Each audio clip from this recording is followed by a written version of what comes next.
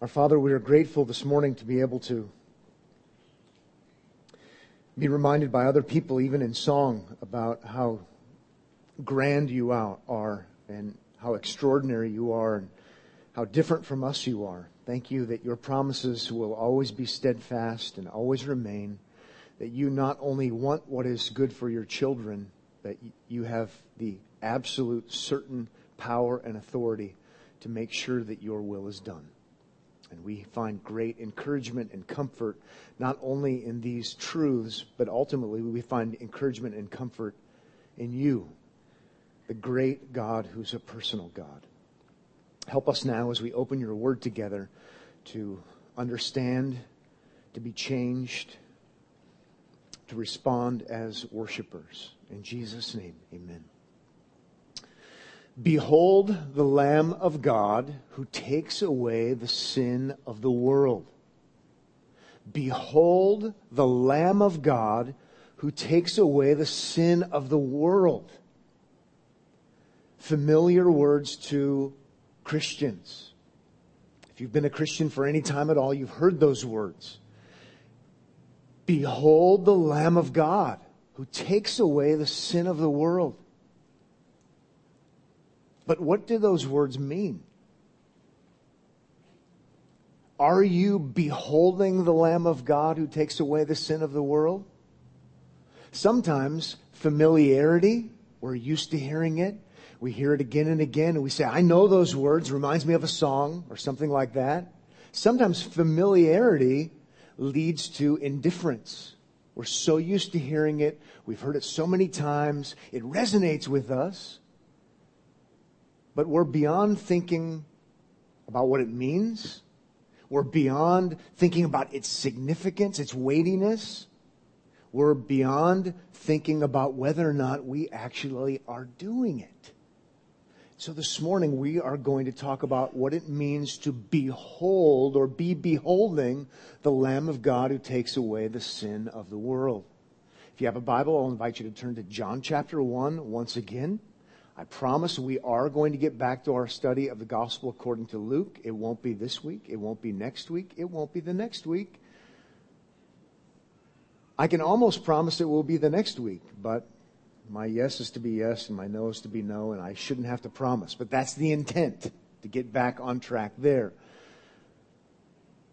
What does it mean? I think if you really know what it means and if you feel a sense of the significance of what it is and you just stop and think about it, that you will want to be beholding the Lamb of God who takes away the sin of the world. And I want you to be wanting to do that and to be shocked back into the basics, if you will, and to be reminded of this great reality. John chapter 1, verse 29, John chapter 1, verse 36 are very similar, and they really are our two key texts that will be all over John chapter 1. John chapter 1, verse 29 reads, the next day he, referring to John the Baptizer, saw Jesus coming toward him and said, behold the Lamb of God who takes away the sin of the world. And then if you look down at verse 36, it says, and he looked at Jesus as he walked by and said, behold the Lamb of God. To behold something or to behold someone is to look at them. It is to pay attention to them. It is to listen to them. It's a dramatic call to respond. To respond to something great, or even in other places in the literature, it's to respond to something awful. But it is something that's worthy of your attention, worthy of your focused attention, worthy of your listening like you wouldn't listen otherwise. Behold, listen up, pay attention, watch. That's the idea. And here John is saying that about Jesus. Why? Why behold Jesus? Why listen to Jesus with riveted ears? Why look to Jesus like you wouldn't look to anybody else? And I think we can answer that question, and that's what we're going to endeavor to do this morning by looking at John 1. not just those verses, but verses surrounding those verses, so that we can better appreciate what it means, why to do it, so that hopefully by God's grace you might find yourself beholding. So that I can say before you go, and if I don't remember, I'll say it now, so that you might be beholding. Hopefully that's what happens. Typically we behold celebrities. We behold experts. We behold athletes. We behold actors and actresses. But here in our passage it says, behold the Lamb. Behold Jesus. Well, we're going to learn about why we would do that. But interestingly enough, just one more technical note before we move on beyond the first word, behold. I'd never really thought about it before. I never noticed before. It's probably old news to all of you Bible experts. Behold is a command. It's in the imperative. For you studying Greek, it's an aorist imperative. You behold. John the Baptist shows up, and it's not this kind of generic kind of statement. He's saying, this is what you need to do. This is what you must do. No doubt it's because of who Jesus is. Making it personal. Pat Abendroth. You behold Jesus. Listen to Jesus. Pay attention to Jesus. Esteem Jesus. Like you esteem and listen to and focus on, how about this? No one else.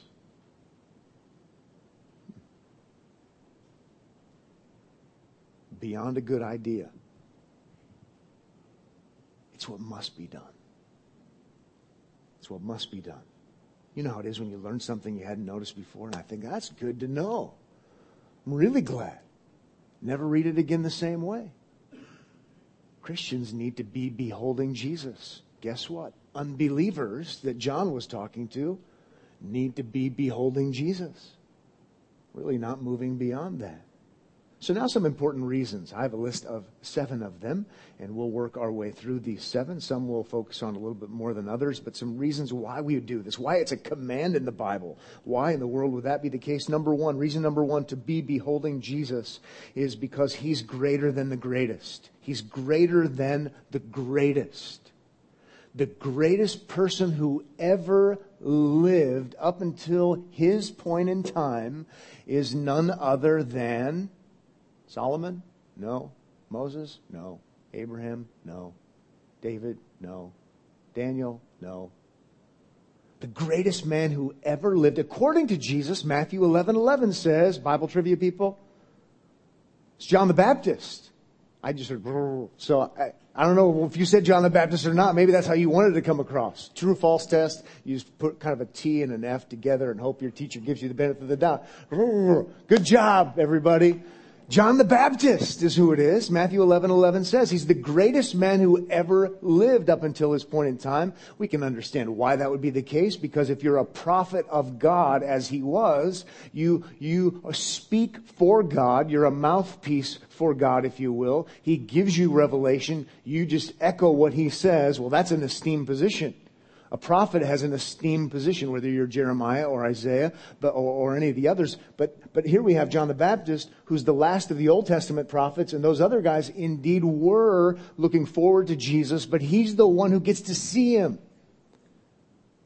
He's the one who actually sees the prophecy, if you will, come to pass. It makes him the greatest. And the greatest man who ever lived, in John chapter 1, goes out of his way to make sure that we understand Jesus is greater. He's remarkably greater. Let's go ahead and see. If you go to John chapter 1, verse 27, it says, even he who comes after me, specifically he who comes after me, he says, the strap of whose sandal I am not worthy to untie. I'm not even worthy to be his servant. John chapter 1, verse 30 says, this is he of whom I said, after me comes a man who ranks before me, because he was before me. which is pretty amazing in light of Luke chapter 1 and Luke chapter 2, because John was conceived and born before Jesus. He's before me because he's greater than me. John doesn't even know of the significance of that which he speaks. He's greater than him.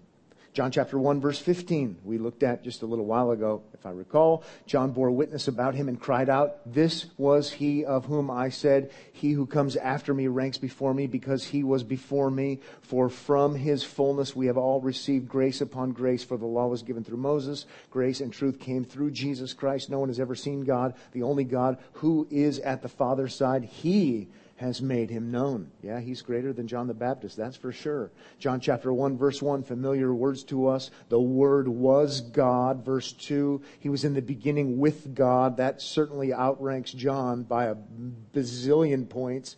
John chapter 1, verse 10, the world was made through him. Yeah, that outranks John. We're not going to take the time to go there. We could start going beyond chapter 1 and seeing John chapter 8, before Abraham was, I am, and the list goes on. Behold, application class, behold the Lamb of God. Behold the Lamb of God, because he's greater than even the greatest. And we can argue from the greater to the lesser to the greater, I should say. Who do we behold naturally? And there's a place for beholding maybe on a lower level, celebrities and our different cultural icons. People who are experts in their field, and we say, wow, they're the best at what they do. Well, that's normal, natural. I'm not telling you not to do that. But if Jesus is greater than the greatest legitimate spokesperson for God, we need to be beholding him like we behold no one else. I love it. It motivates me. It makes sense why this is said to us. We esteem him. We pay attention to him. We look to him. We behold him.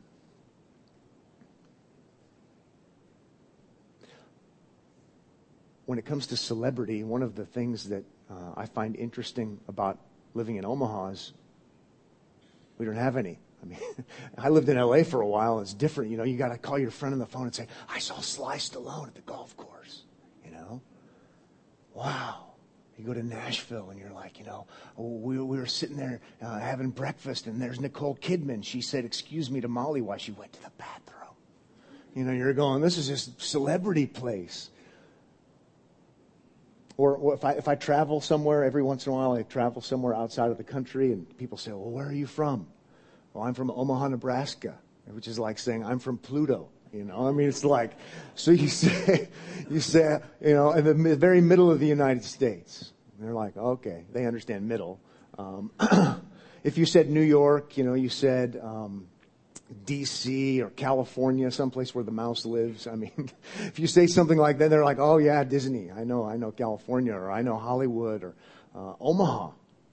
Omaha? But one time I was in someone's home after a Sunday service in a different country, and it was a wealthy family. They had an extraordinary home, and we were having a great meal and just relaxing, exhaling, and we're sitting there, and the man said, now, where are you from in the United States? And I said, I'm from Omaha, Nebraska, and I'm ready to explain myself. And he goes, Omaha, Nebraska? You're from Omaha, Nebraska?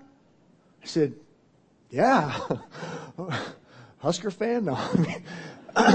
See, I can talk about it today. I couldn't talk about it last week. But anyway, you're from Omaha, Nebraska. He was like, stop the press. Omaha, Nebraska. Omaha, Nebraska, where Warren Buffett lives? I said, yeah, Omaha, Nebraska, where Warren Buffett lives. Oh, I've read this book about him and that book about him, and I've read these things that he's done, and I've listened, and Warren Buffett. And what's it like to live in Omaha, Nebraska? And I'm going, just tell me about it. Can you see him? Have you ever seen him? And what's he like? And I'm thinking, I want to talk about something like the grandeur of substitutionary atonement, which is what we talked about all morning at church today. And so here was my way of putting the kibosh on the whole thing. Respectfully, I hope, I said something like, I don't really know his philosophies. I've never read anything by him. I've never really read anything. I don't have any books about him or by him. Obviously, he's great at what he does. I don't know much. I do know his home phone number by heart, and I was once given a key to his house. Pass the salt. Let's talk about atonement. And now he really didn't want to talk about atonement. He really wanted to talk about Warren Buffett. And I didn't want to talk about Warren Buffett at all, other than to say he's a normal person who's really good at what he does. Isn't Christ magnificent? Now, maybe we talked a little bit more than that, but the people who are the very best at what they do, and we can certainly give honor where honor is due, don't misunderstand, will be pushing up the daisies in no time. In no time. Behold, hear that as the aorist imperative that it is. Behold the Lamb of God who takes away the sin of the world. Esteem him. Focus on him. Listen to him. We would be insane not to. We'd be insane not to. Let's move on now. Let's move on now to number 2, another reason we would want to do this, and that's because he's from heaven. He's from heaven. In other words, he's from the outside. He's from God. We see this in verse 29 itself, where we read, "Behold the Lamb," and then it says, "of God." Read the Lamb who's from God, who's been provided by God, which, by the way, is going to be tied to grace, which is going to be tied to mercy, which is tied to God's gift. If the Lamb is from God, from heaven, in other words, if he comes from God, we haven't earned him. He's been given to us. But he's been given to us, again, not from a peer or from a philosophy or a concept. He's been given to us from heaven itself. He's been given to us by God. Well, let's behold him then. If he comes to us from none other than the Father, it would make sense that we would behold him. Think about the fact that Jesus is the Lamb, so he is the atoning sacrifice. We'll get to that for sure. But he's our atoning sacrifice that comes from where? That comes from ourselves. We don't go and make atonement with bringing our own lamb. It's the Lamb of God who takes away our sin. It's our sin. What do we contribute to salvation? As people have said now for a long time, insightfully, we contribute the problem. But God provides the Lamb, and the Lamb is what provides atonement. And so when we talk about Jesus, why in the world would we behold him? We would behold him because he comes from God. He didn't come from ourselves. He didn't come from some other good teacher. He comes from none other than God. Once again, I can't help but draw your attention back to this in verse 16, where he says things at the end of 16 like grace upon grace. See, this isn't our provision. It's God's heavenly provision. He says, again, the law came through Moses, and then it says grace and truth came through Jesus Christ. This is grace. This is gifted to us. Even the fact that it says at the end of verse 18, he has made him known. He has explained him. How about this? You could even translate it, he has interpreted him. Well, God doesn't owe it to us to explain himself. He explained himself in creation, and we perverted it a la Romans 1. And yet God is gracious enough to say, you know what, but I'm going to make it clear. I'm going to undo what you've perverted, and I'm going to interpret myself once again for clarity's sake. I'm going to do it through Jesus. He's the Lamb of God, comes from God. I'm intrigued. I don't want to get bogged down on this, but I'm intrigued by John's statement 2 different times, I think at least 2, in chapter 1, verse 31 and chapter 1, verse 33, where he says, I myself did not know him. And sometimes we miss that. I myself did not know him. It wasn't like he sought after this and he figured it out and he discovered this. So behold me. I'm a good philosopher. No, behold the Lamb of God. I didn't seek him. I didn't know him. But God graciously made himself known through him. Grace upon grace. This is why we behold him. Because he's of God. He's from heaven. He's, to use a big fancy word, he transcends. He's beyond us. He came from the outside. Even think about how we, in our pop culture, we love things from the outside. Now we get it confused because then we love things from the inside. But on one level, we love things from the outside. Someone claims to go somewhere outside. Someone claims to go to heaven, and they're bestseller times millions. Even if what they say contradicts the Bible, times millions. We're fascinated by secrets. We're fascinated by the unknown. We're addicted to this stuff. And I'm going to suggest to you, there's actually something, even though that addiction is twisted and broken and off kilter, no doubt there's something in us that longs for this something from the outside. Something from heaven. We're just looking for it on all the wrong places. But that desire that we have that's twisted can actually be met and fulfilled in the one who comes from the outside. The one who is mysterious, the one who is secret, if you will, apart from God's gracious revelation, is Jesus, because He's the Lamb of God. The true Lamb of God. The true one who's from heaven. The rightful point of that curiosity, where it finds ultimate satisfaction, comes from heaven. Let's move on to another one. Number 3, another important reason for beholding Jesus. He's one of us. He's one of us. Not in contradiction, but in complement. He's from the outside. He's not one of us. We need someone from the outside. But you know what? He becomes one of us. And we talk about incarnation in the flesh is what that is. It's just as important that He become one of us. Look at verse 29 again. But now we're going to look at a different place. Put the emphasis on a different syllable. Look what it says in verse 29. I overused that, sorry. The next day, He saw Jesus coming toward Him. And that's the stuff that we think is irrelevant. And I'm going to suggest to you it's not irrelevant. He saw Jesus coming toward Him. He's not a phantom. Real incarnation. Real human being. And the Bible belabors this elsewhere. He's truly human. We need Him to truly be human because He needs to represent us, as Adam did. We need Him to be an atoning sacrifice for us and not just a phantom sacrifice for us. Maybe if you would just glance at verses 9, 10, 11, 14, more of this, not to belabor it, but I really do want you to see it, where it says in verse 9, toward the end, coming into the world. Verse 10, in the world. Verse 11, He came to His own.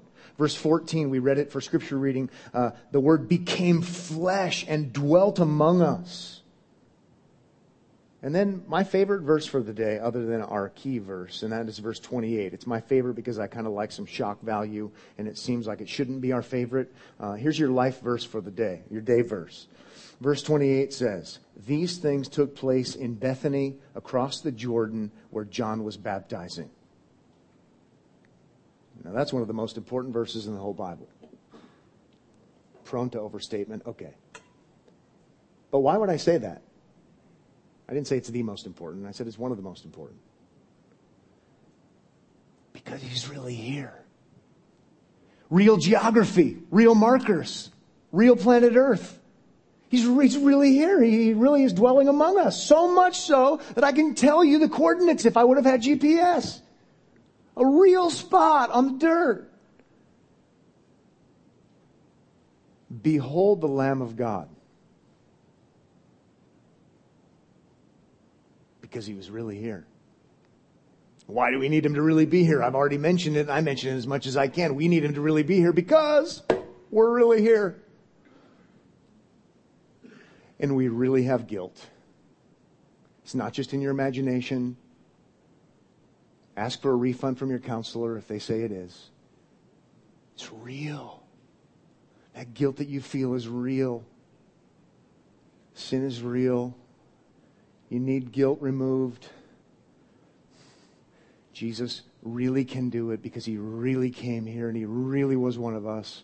And he's really going to go to the cross, and he's really going to die, and he's really going to rise, and he's really going to ascend to the point where he really is at the Father's right hand right now, claiming us as his own. Yes. Behold the Lamb of God. That's why we would behold him. He's one of us. I mentioned it before, I'll mention it again, and that's appreciation for things that they probably didn't even realize the significance of what they were saying when whoever wrote the Apostles' Creed wrote it. It's that statement where they said, suffered under Pontius Pilate. It's a good statement, because it marks that confession of faith as tied to not what's in your heart, even though that's important. Not just what's true in the spiritual realm, though that's important. But it ties the work of Jesus to historical events that really happened, just as Pontius Pilate is a real historic person. And I'll remind you of what I've reminded you of before. You need him to be a real historic person, because you are. And John goes out of his way, not just in John 1, but throughout his gospel accounts, not to mention 1 John, emphasizing humanity like crazy. That's why we would behold him. He's our elder brother. He's more than that, yes, but he's not less than that. Number 4, another reason, an important reason why we would want to behold Jesus, and it's why it makes sense, and that's because he's the Lamb. And this was the obvious one you were thinking of, and I'm glad you were thinking of that, but I just wanted to see the context a little bit and help you see more than the obvious. But the obvious one, he's the Lamb. Verse 29 again, behold the Lamb of God, or maybe for emphasis, behold the Lamb of God. He's the Lamb of God on different levels. He doesn't tell us exactly what he means. There's a lot of talk about what was he getting at, and what did he know, what did he understand, what did the Old Testament say? Well, how about, let's just leave it more generic. He doesn't explain. He's the Lamb of God, the Lamb of God who's the Passover Lamb. Right? We know he actually is the Passover Lamb because of what it says in 1 Corinthians chapter 5, because Jesus is the Passover Lamb. And he's the one who was the ultimate, the one mentioned in Exodus 12.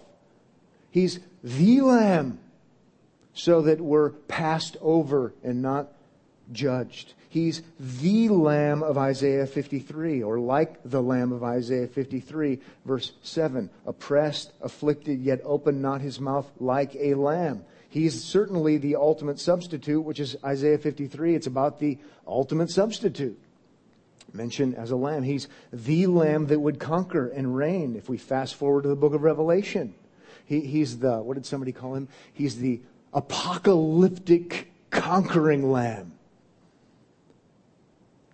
Revelation chapter 5 and other places where he not only is the slain one, he is the standing one, he's the conquering one, he's the one who will rule and reign. He's the Lamb of God. That's why we behold him. He's that one. He's that one. Choose your favorite Bible character, and there are some great ones. And realize that if you could sit down with them and have them mentor you right now, they would want you to not behold them as much as they would want you to behold Jesus, because he's the Lamb. He's the Lamb. Let's move on. A fifth important reason for beholding Jesus as the Lamb, and that's because he's the sin remover. He's the sin remover. This is another one that you would have been more obvious. Verse 29 says, the next day he saw Jesus coming toward him and said, behold the Lamb of God, here it is, who takes away the sin of the world. He's the sin remover. He takes away the sin of the world. Theological word for the day, just so you don't think you need a refund when you leave, you didn't get enough theology, is the word expiation. Expiation. Fancy theological word. It means removal. Jesus' work removes the guilt of our rebellion. He takes it away, in other words. He expiates it. He gets rid of it. Now, let me role play a little bit here and dramatize. You'll see that I never took drama. Actually, I did one class in college. It was helpful for my GPA, and I needed that. The Lamb takes away sin. Well, that sure sounds like a good idea for those bad people. That's good because, sinners, they need expiation. Thanks, Pastor, for giving me a theological word that I can apply to all bad people that I know. Because I know some bad people, right?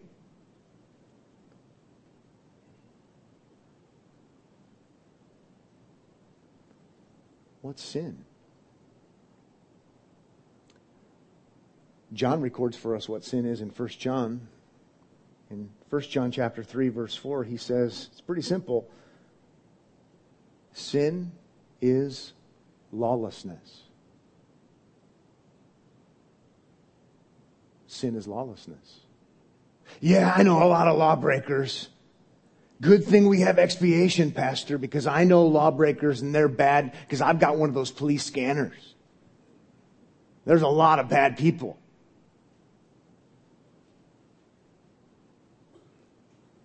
Sin is lawlessness. What's the law say? Certainly the law brings guilt where we do bad things. But certainly the law also exposes guilt where we, how about this, don't do the right thing.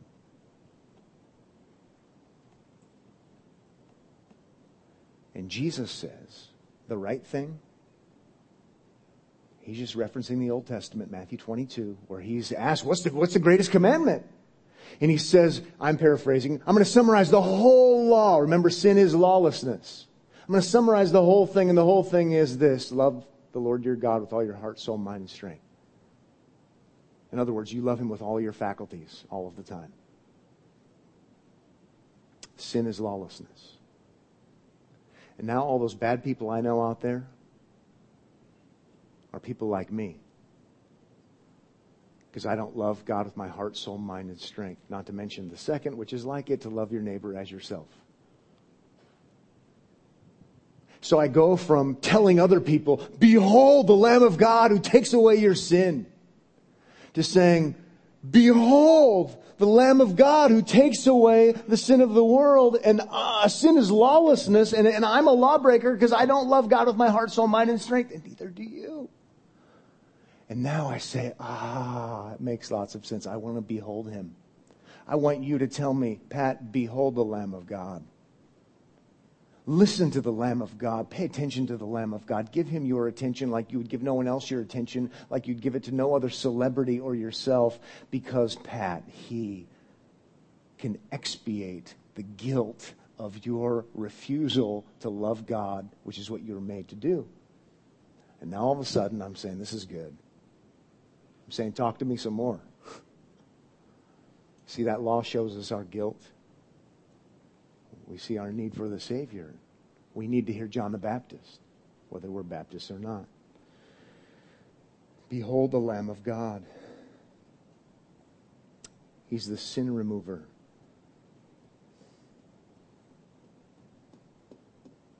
To the degree that we understand our level of guiltiness, it's the teeter-totter effect. We understand the weightiness of our guilt.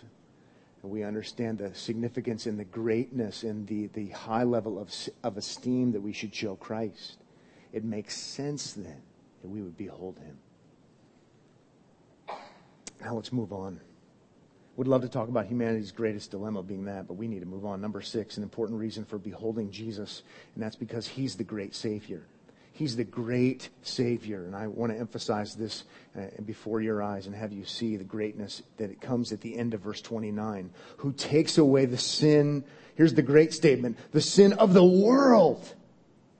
If he takes away the sin of the world, that's a great statement. Not so impressive. The Lamb of God who takes away the sin of Nazareth. That insignificant place where he's from. Wrong side of the tracks. No, it would get better though. Behold the Lamb of God who takes away the sin of the Jews. And there are lots of them. Used to not be a lot of them, but now there are a lot of them. And so that's important. And he ratchets it up so much higher. And he says, behold the Lamb of God who takes away the sin of the world. And maybe just for effect, even if it's not really getting at the matter at hand per se, I mean, just think about how big the world is. He purposely uses a really all-inclusive word. And when you get on a plane and you fly across the ocean and they show you that little thing up on the screen with the little plane going, and you're going, I'm going, I hope it doesn't go down because we're smoked. But, oh, there's some land. Anyway, you just go with this. The world is huge. I don't think that's how he's using world here per se, but it's related because it's great and huge and grand.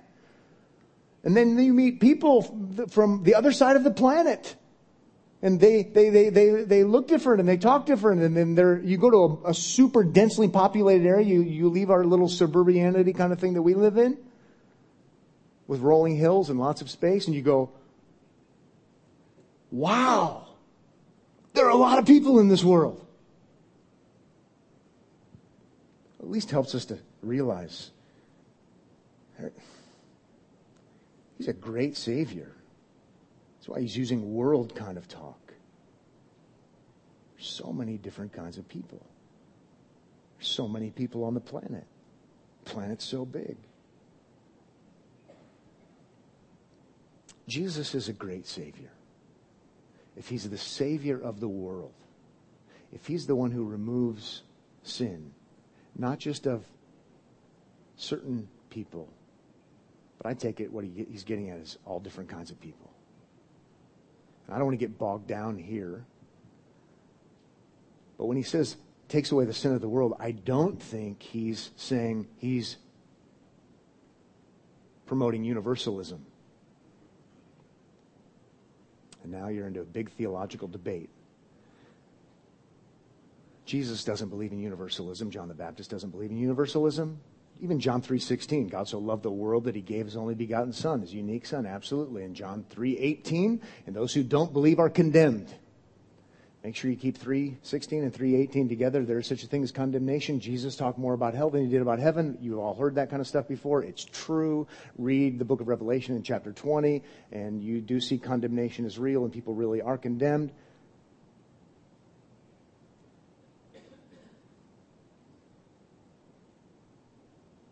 John uses world in a lot of different ways. But one way he certainly uses it is to talk about not only Jews, but also Gentiles. I think that's how he's using it here. He's the Savior of the world. He takes away the sin of the world. This is where theologians say it's the world without distinction, not the world without exception. Because if it's the world without exception, then no one is guilty and no one goes to hell. That's why belief in Christ in John 3:16, 17, 18, I don't want to get lost in the details, but I at least want you to realize that John uses it this way a lot. When you read John, and you say, he's the propitiation for our sins, the atonement for our sins, 1 John 2:2, not for ours only, but for the sins of the whole world. Is it really true that he satisfies the wrath of God for everyone who's ever been born, including people who are in hell now? That's a problem. It's a problem with justice. I would submit to you that from passages like John 11, other passages, realize John's a Jewish person talking to Jewish people in somewhat scandalous, but wonderful, because I'm a Gentile, I think.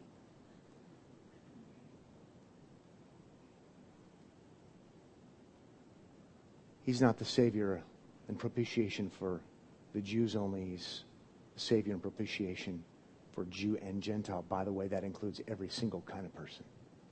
Germans,